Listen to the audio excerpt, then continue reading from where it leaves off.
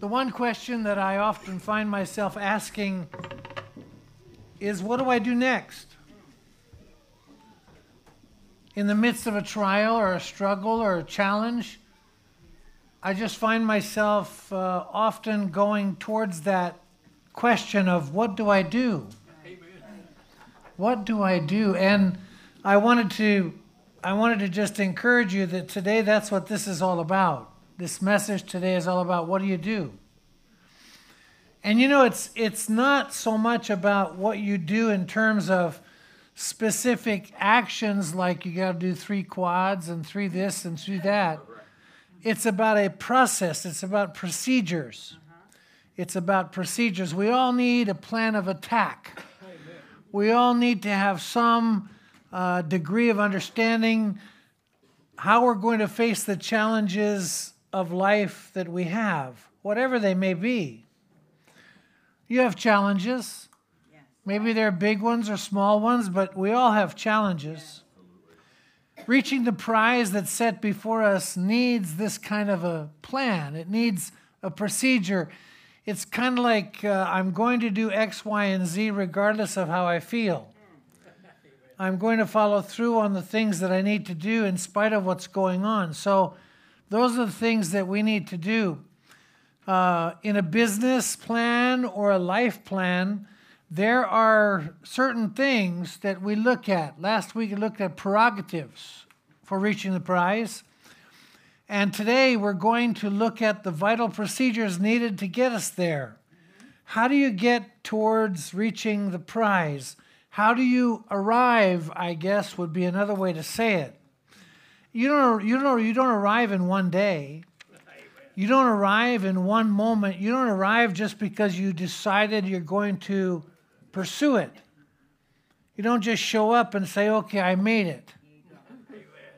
You know, it's not like Star Wars or any of that kind of stuff where you can just have them speak it and have it be done. Or make it so, you know, in other things too. So it's really critical that we understand what it takes in terms of the procedures. So let's look at the passage that's in your notes, read it together, and then we'll dissect it. Philippians chapter 3, verses 17 to 19 first. Paul says, "Dear brothers and sisters, pattern your lives after mine, and learn from those who follow our example. For I have told you often before, and I say it again with tears in my eyes, that there are many whose conduct shows they are really enemies of the cross of Christ. They are headed for destruction. Their God is their appetite. They brag about shameful things, and they think only about this life here on earth."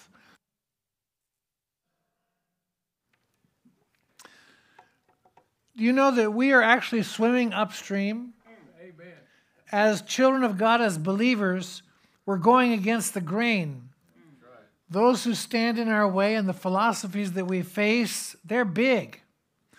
They are against us. They're bold. They're dangerous. In Paul's day, there were 2 main groups that he was concerned about, and these 2 main groups really did their number on the early church.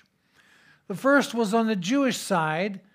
The Jewish side had a group of people called the Judaizers, and the Judaizers taught that salvation was by grace.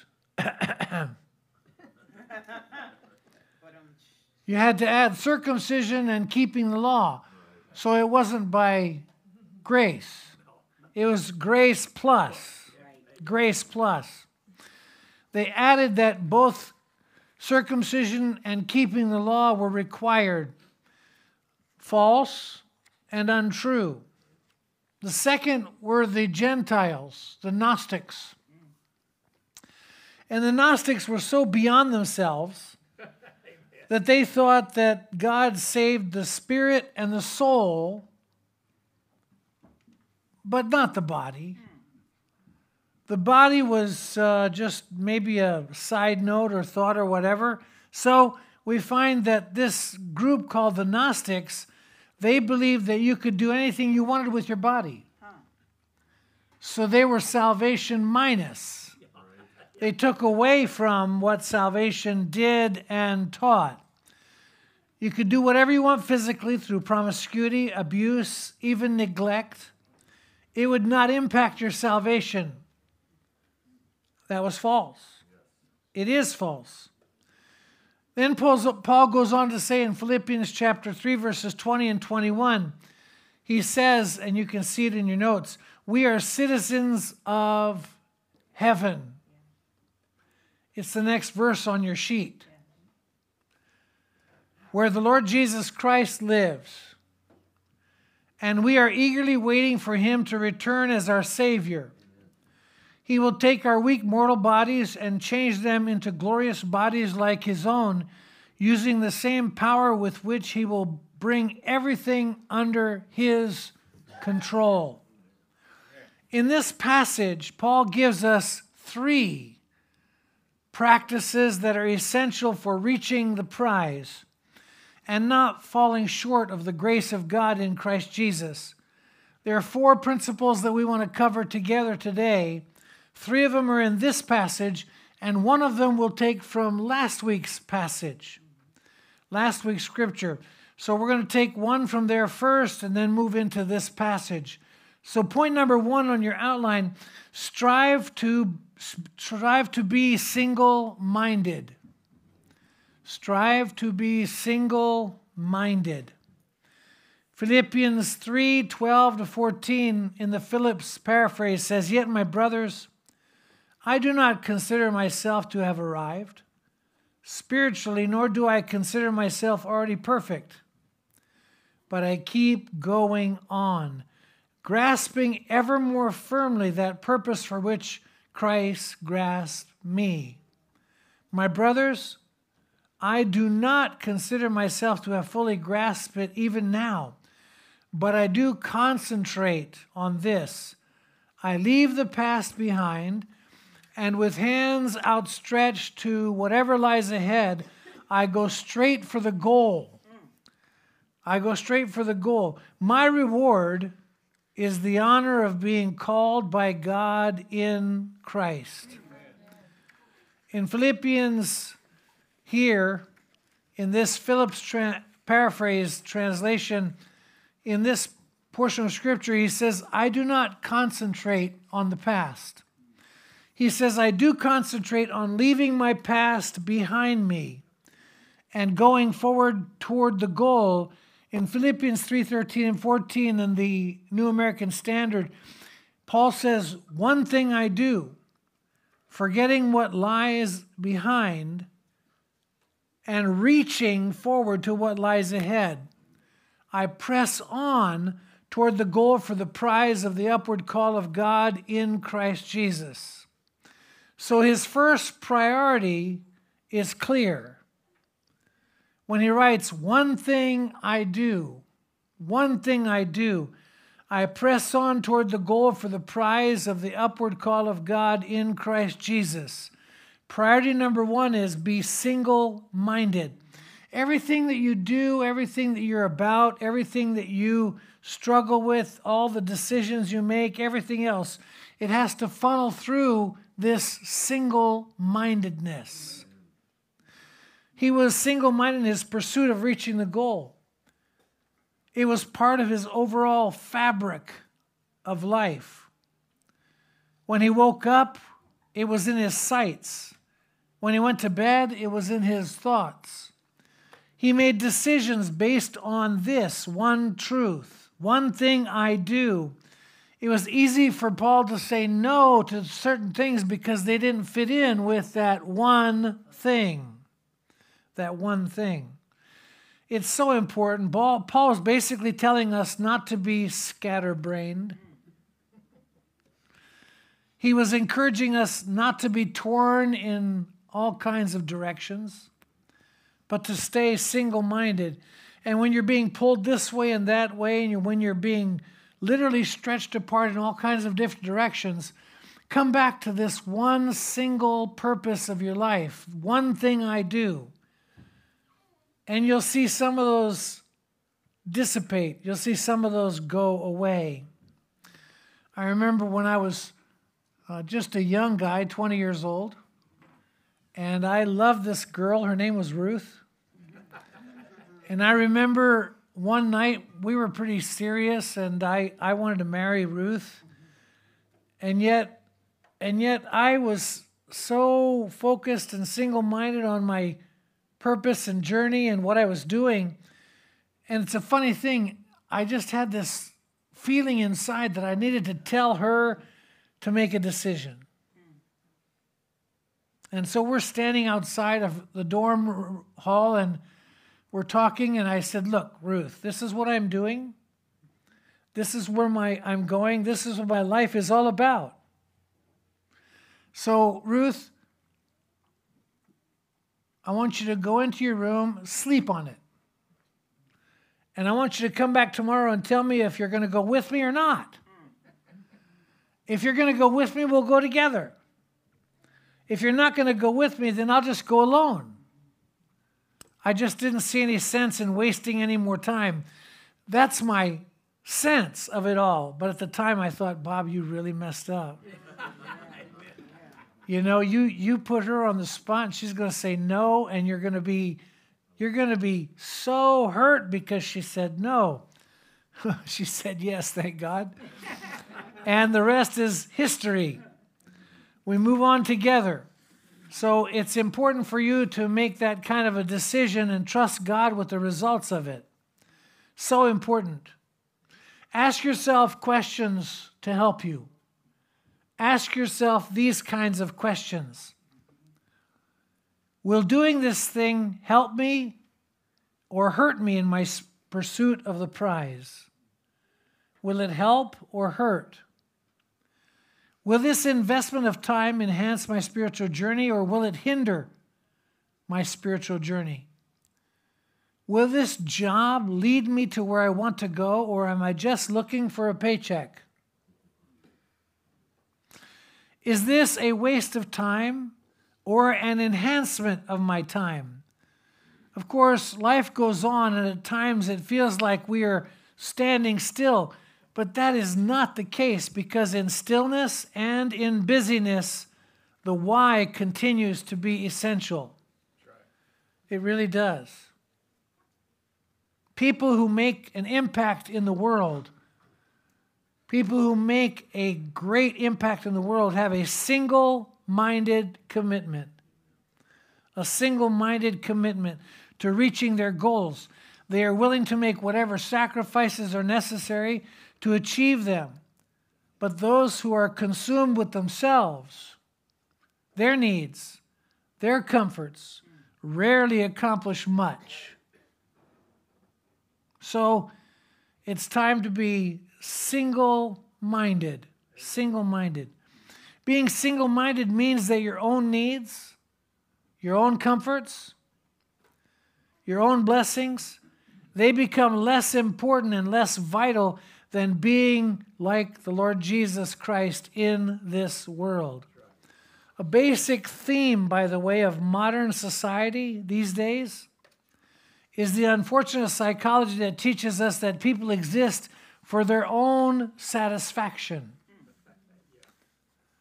The end result is that people need to have all their needs and their wants met. A lot of preaching these days is all about meeting your needs. That's right. In fact, there's a psychology in Christianity where even a lot of teachers are saying, Jesus will meet your needs. Well, maybe not. Jesus will meet your greatest need for a Savior and as your Lord. But it's so critical that we understand that God is not some kind of a genie who exists to grant humans whatever they want so that they will be happy and fulfilled.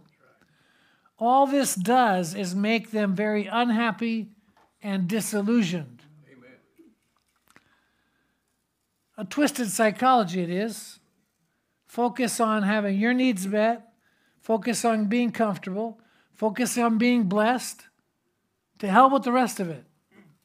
To hell with anybody else. And so churches and all kinds of stuff leads into that area. But you won't find that in Paul. You won't find that in his teaching. And you certainly won't find it here in this message today. Right. Be single-minded, even if it hurts. Be single-minded, even if it costs you in the short term. Be single-minded. Philippians 2, 10, and 11 presents Jesus Christ as the sovereign Savior and Lord, before whom every knee will bow in submission and obedience. It says that at the name of Jesus, every knee should bow in heaven and on earth and under the earth, and every tongue acknowledge that Jesus Christ is Lord to the glory of God the Father. Amen. Jesus may not be the quick cure for all of life's problems. How many of you have problems you'd like Jesus to fix? 100% of us. But he's not doing it all. That doesn't mean he doesn't love us. It doesn't mean he doesn't care for us. But that is not a theology for life. He certainly is not the Lord of the prosperity gospel or the name it and claim it crowd. He's the Savior and Lord of those who are humbly aware of their sinfulness and grateful, always grateful for his grace.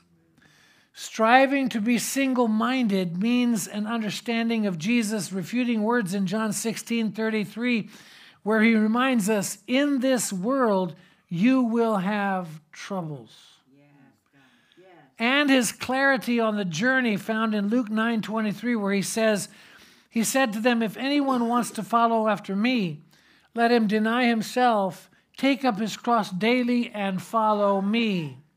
No ambiguity, no fog, no lack of clarity. Your needs and your desires will not be met by this genie.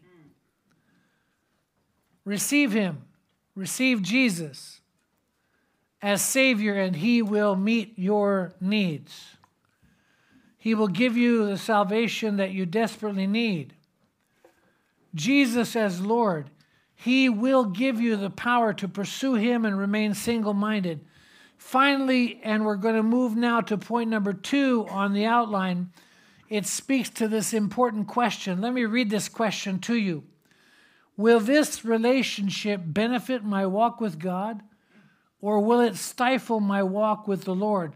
Will spending an extended amount of time with this individual help me or hurt me? And don't go by your emotions. Don't go by the feeling stuff. You got to make the decision based on the facts.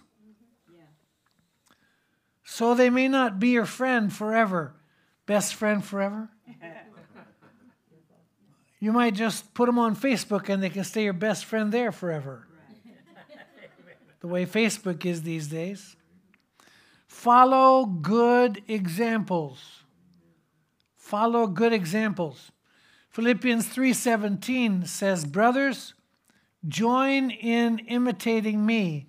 Pay attention to those who live according to the pattern we have set for you. In 1 Corinthians 11:1, Paul simply says, follow me as I follow Christ. Yeah. Paul had the scriptures and the Holy Spirit to enable him to stay focused. We too need the Word of God. The Word of God, which is the revelation of Jesus Christ. As we see in Colossians 2:3, he says, all the treasures of wisdom and knowledge are hidden in him, in Jesus. We also need the power of the Holy Spirit in order to be transformed. Like it says in 2 Corinthians 3:18, now all of us with our faces unveiled reflect the glory of the Lord as if we are mirrors. And so we are being transformed, metamorphosed into his same image from one radiance of glory to another, just as the Spirit of the Lord accomplishes it. You need the Word of God and the Spirit of God. The Spirit of God takes the Word of God and uses it to permeate our lives and to transform us. Listen to Philippians 3:17 in the Mounts translation. It says, "Join in following my example, brothers, and pay close attention to those who are living this way, as you have us as an example." Where we've heard this before. We've heard this before by Jesus. Paul says, "Follow me as I follow Christ." Jesus multiple times said, "Follow me, follow me, follow me." Matthew 16:24, he says, "If anyone desires to come after me, let him deny himself and take up his cross and follow me." Who will you follow? Who you follow will make a difference in your life, a great impact in your life. In fact, 1 Corinthians 15:33, there in your notes, he says, "Do not be fooled. If good people keep company with bad people, the good people will become bad too." Amen. You know, it's a unfortunate truth. We're told to follow Christ, who was perfect and did not need to reach perfection. He was already perfect. That's right. He is our ultimate example. But we're encouraged to follow Paul, who in the process of being transformed or perfect, he is our great example, and we're challenged to follow others who, like Paul, are single-minded in their pursuits. They are good examples. You have the ultimate example is Jesus, but he wasn't striving to be perfect. He was perfect. We have Paul, who was on that journey. We have others who are on that journey.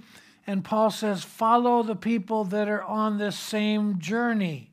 Follow people who have this same focus on their lives. Follow those who have this pattern. Point number 3, Paul says next, avoid spiritual deception. Avoid spiritual deception. Philippians 3:18, he says, "For many walk, of whom I told you often, and now tell you even weeping, that they are the enemies of the cross of Christ." You got to watch out. You got to watch out for fakes. Watch out for people that'll sell you a hill of beans, and you'll get no return on your investment. Do not be deceived. They are enemies of the cross of Christ. Matthew 7:15 says this. Jesus warned us. He said, "Beware of false prophets who come to you in sheep's clothing, but inwardly they are ravenous wolves." Note that these are not outsiders. These are men and women who appear as insiders. They are in fellowship. They are part of the fellowship. They appear to be in good standing, but they are standing in a bad place. Look at the warning that Paul gave to the Ephesian leaders in Acts 20:28-31. He says, "Therefore take heed to yourselves and to all the flock, among which the Holy Spirit has made you overseers, to shepherd the church of God, which he purposed with his own blood. For I know this, that after my departure savage wolves will come in among you, and not sparing the flock. Also from among yourselves," again, among yourselves, "men will rise up, speaking perverse things, to draw away the disciples after themselves. Therefore watch, and remember that for 3 years I did not cease to warn everyone night and day with tears." In Paul's statement here, and also the one in Philippians we looked at, in both situations, Paul is said to have tears, weeping over their deception and also over their demise. These are enemies of the cross of Christ. You know, the cross was an instrument of death. The cross is where Jesus died. It was far more than just sticks of wood. It was the means by which Jesus offered himself for the redemption of humanity. It was on the cross that he paid our entire debt. And by faith we receive his forgiveness. The bottom line is that these charlatans despise the salvation granted us by the death of Jesus. They were not helpful. They were not trying to lead us in a positive way. They were and they are charlatans. Remember the Judaizers and the Gnostics? Judaizers added to the gospel. The Gnostics subtracted from the gospel. It was insane. Look at point number 4 and realize that it continues the thrust of point number 3. Point number 4 is actually a follow-up to point number 3. The 4 marks of a deceiver. These are people that are enemies of the cross of Christ. He says in Philippians 3:19, whose end is destruction, whose God is their belly, and whose glory is in their shame, who set their mind on earthly things. This is what happens to them. This is where they are headed, and some details about their lives. Their destruction. Their destruction. The word end is the Greek word telos, which refers to their ultimate destiny, which will be eternal destruction in hell. They're not going to make it out. They're stuck. Their destruction. But what about their allegiance? Their allegiance, their devotion. He says, whose God is their belly. Whose God is their belly or their appetite. Appetite is the Greek word koilia, stomach, for stomach, literally. It is used metaphorically to refer to all unrestrained, sensual, fleshly, and bodily desires. 1 Corinthians 6:13 reminds us that food is for the stomach, and the stomach is for food, yes. But God will put an end to both. The body is not to be used for sexual immorality, but to serve the Lord. And the Lord provides for the body. In Jude's letter, in verse 4 of Jude, he writes, some godless people have sneaked in among us and are saying, get it? They have snuck in amongst us like sheep amongst wolves, and saying, God treats us much better than we deserve. And so it is all right to be immoral. They actually believed that. They even deny we must obey Jesus Christ as our only master and Lord. But long ago, the scripture warned that these godless people were doomed. These godless people were doomed. What about their disgrace? This is amazing. These false teachers and false influencers boast in the very things that bring shame to them. Right. The Judaizers boasted in all of their rubbish. Remember, the Apostle Paul talks about, I count all these things now as rubbish. They boasted in their rubbish, which in the end would bring shame to them. And you also find James 4:4 says, do you not know that friendship with the world is enmity with God? Whoever therefore wants to be a friend of the world makes himself an enemy of God. So it's very important. 1 John 2:15 reminds us, do not love the world nor the things in the world. And if anyone loves the world, the love of the Father is not in him.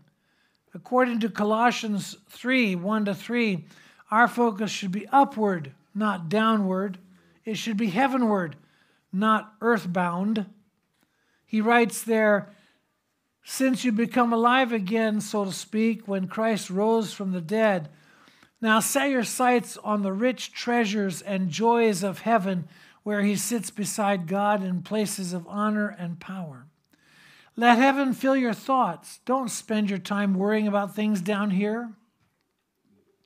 You should have as little desire for this world as a dead person does. Your real life is in heaven with Christ and God. And you should, number 5, always focus your hope on your future. Always focus your hope on your future. There are 3 things that he talks about in verses 20 and 21. he talks about our citizenship, our expectations, and our transformation. Let's read this verse first. We, however, are citizens of heaven, and we eagerly wait for our Savior, the Lord Jesus Christ, to come from heaven.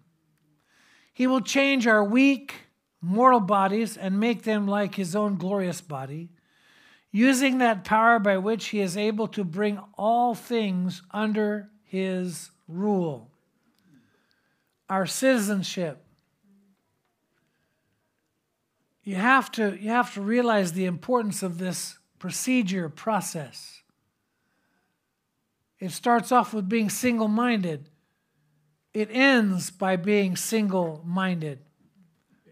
Your citizenship is in heaven. Citizen is the Greek word politeuma. It signifies where one has official status. Official status. We as believers live in the world, but we are not of this world. We as believers live in the world, but we're not of this world. Our home is in heaven. Heaven, where the saints are. Our home is in heaven, where our dead, sleeping brothers and sisters are. Our home is in heaven, where our adoption will be complete. In heaven, where our inheritance is secure. In heaven, where our treasure should be. In heaven. Our citizenship is in heaven. So when people ask you where you're from, heaven. Heaven. What about our expectation? This is so good. Eagerly wait. They eagerly waited for the return of the Lord. Eagerly wait is apektekomai.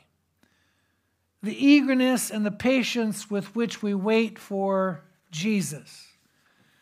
His return. This will be the end of our earthly struggles when he returns. When he returns, it'll be the beginning of all of his heavenly promises. So we say with John, even so come, Lord Jesus. We have an expectation that Jesus will come any moment, any hour, at any time. Nothing needs to happen before he returns. For all these years that I've been walking with the Lord, over the years I've had people say, look at this, look at this, look at this, look at this. Look at what's happening. In fact, even now, you'll hear people saying, Bob, it's so exciting. They've got the furniture for the temple. Look, I'm not downplaying any of those things.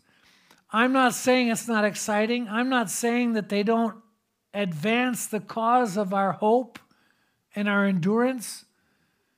What I am saying is that when Paul wrote these words, he had the same expectation. I am saying that nothing needs to happen. Did you hear that? Right. Nothing needs to happen before Jesus returns. There is no dramatic event that has to take place. There's no building of the temple that has to happen.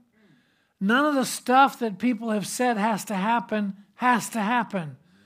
Now, it's exciting that those things are happening because what they tell me is it's getting closer and closer and closer and closer.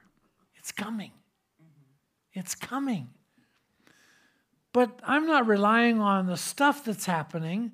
I'm believing in the Jesus who promised it. Jesus said, I will return. I believe him. Jesus said, I will come back.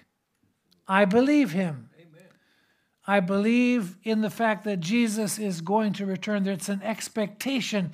So as a believer, I have my citizenship in heaven. My expectation comes from heaven. And my third transformation comes from the power of Jesus in heaven. Amen. These mortal bodies, the Bible says in 1 Corinthians 15, these mortal bodies will take on immortality. Yes. Immortality. Yes. We shall be conformed to the image of Jesus Christ. we shall be changed. In a moment, the Bible says, in the twinkling of an eye, when the trump sounds, we shall be changed. In fact, 1 Thessalonians reminds us that when the trump sounds, the dead will rise first. And then we who are alive and remain will be caught up together with them in the air. Just like that. You might not even watch the games, the football games, the challenges and the championships today. You may not make it to the Super Bowl because Jesus may return. Even so come, Lord Jesus. You may not get that bonus you're looking forward to. But you'll get bonused in heaven. 1 John 3:2 says, Beloved, now we are children of God, and it has not yet been revealed what we shall be, but we know that when he is revealed, we shall be like him, for we shall see him as he is. So what do I want to remind you of, believer? Child of God, committed Christian, your tomorrow is greater than your yesterday. Yes. Your tomorrows are more powerful and more blessed than today. Yeah. What God in Christ has planned for you is worth every ounce of your energy, yes. Even if you don't feel you have any. It's worth your devotion. It is worth your commitment. It's worth every ounce of effort you give it. So here are the 4 things. In your procedures, there are 4 things.